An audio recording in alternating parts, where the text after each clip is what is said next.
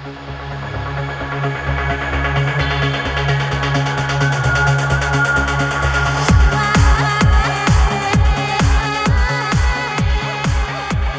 you want to follow along with us? Go to the breadcrumbministries.com website and click on the Roads Devotional tab. There you will find your daily Bible verse, a link to the Bible verses themselves, and the Roads format. You can follow along with us for free. You can also purchase your very own Roads Devotional from our website to follow along from anywhere, or buy one for a friend.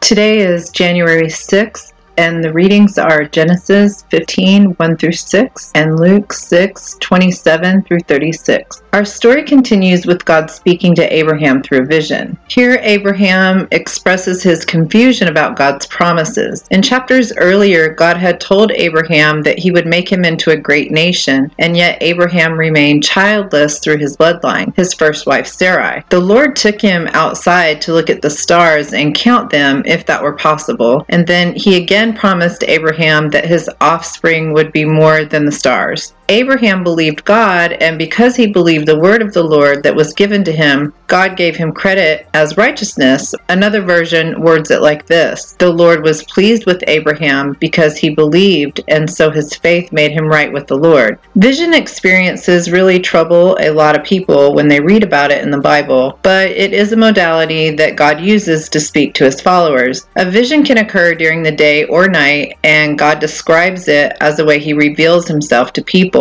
There are many supporting scriptures to describe visions, so I won't list them here, but there are two, one in Numbers 12:6, and there's also a cool story about a visionary experience that you can read about in Luke 1, chapter 1, verse 8 through 22. There are times when visions seem to be rarer than others, as described during the time of Samuel. I've had visions from the Lord before, and they're quite an extraordinary experience that can't really be duplicated. An angel led Peter out of a prison once, and Peter thought he was having a vision because visions seem to be so real life, but yet it was really happening. If you think about it, visionaries are known to lead others because they can see something that has not yet appeared, and may also have the ability to project to others what they see to help it become real. Most of our modern world is created because of this visionary type natural ability, so it makes sense to me that this has a supernatural parallel. To set the stage for what we read in Luke, Jesus is surrounded by a large crowd of people. He'd been healing the sick and curing people who were troubled by unclean spirits, when he goes through a series of contrasts of blessings and woes. Blessed are you when people hate you and reject you as evil because of following him, because your reward is great in heaven. But woe if everyone speaks good of you now, because this is how the false prophets who were not from God were welcomed. Jesus pushes on and tells them to go even further than they can imagine and probably do on their own. Love your enemy. Bless those who curse you. He explains that even non-believers are good to each other if they like each other. He compares sinners who, of course, loan out money because they expect to get paid back. But as his followers, we are to lend and not to expect anything back. He tells us to pray for those who mistreat us. This passage is most famously known for do to others as you would have them do unto you. I think these passages are some of the hardest for Christians to do and likely impossible in our own strength. But we all know when a person isn't acting in this Christ-like way. So many people will offer to help or do things for you, but when it comes with an expectation that you are indebted or owe them something back, you definitely can feel it. Some people do for others for the immediate gratification of audience praise or personal feeling, but either way, the action is not rooted in Christ-like love or kindness. It's rather something we do for ourselves. We see this attitude played out well in movies when audiences can't wait for the villain to get his payback. However, in the end,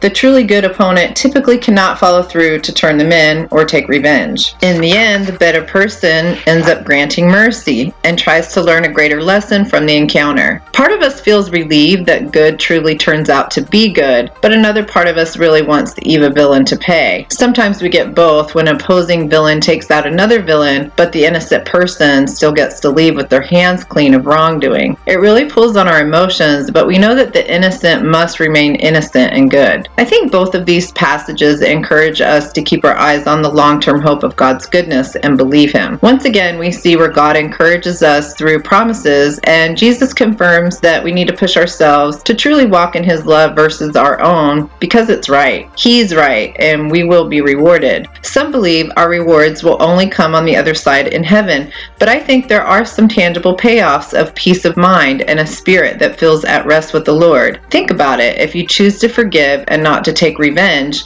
or demand some sort of payback, you're more like who God is, which is perfect and pure. Let's pray. Dear Lord, help me to push myself to be more like you. I will remain open to receive your words through visions, dreams, and prayers. Please help me in areas I struggle to forgive others. Lead me to the right people that will help me to restore my soul and find peace with you. In Jesus' name, amen. Until next time, follow the breadcrumbs. Like us on Facebook, subscribe to our blog, and visit our website, breadcrumbministries.com. Listen to our podcast, donate to our ministry, or shop